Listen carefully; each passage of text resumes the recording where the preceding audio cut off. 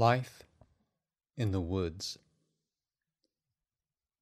In my uncle's diary of symptoms, light is described as washed-out moon color, color as winter fields, gray sky, gray earth, shapes forming of their own volition, strange geometries of line, lacquered splotches coalescing, then disappearing.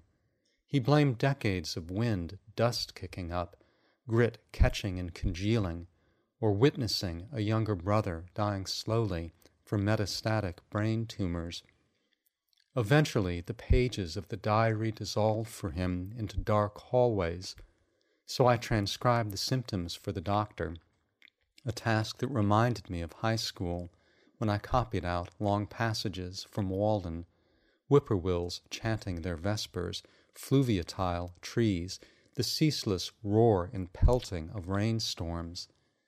At 16, I gave my lone copy, spine fissured, pages bent back and loose from their moorings, to a girl I hoped would understand, so take note, but she returned the book in less than an hour to say, I wouldn't ever live like that. Which I recalled the August morning I arrived at my uncle's farm to find him on his front porch, a compendium of crows calling from the willows by the wire fence. The old man was sitting on a lawn chair with nothing but his quietude, his face dark and obdurate, stoic with years.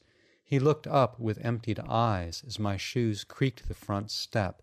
Here is what the dark brooms have swept away, and not until my voice was familiar in the air did he rise from his chair and gesture me into his house.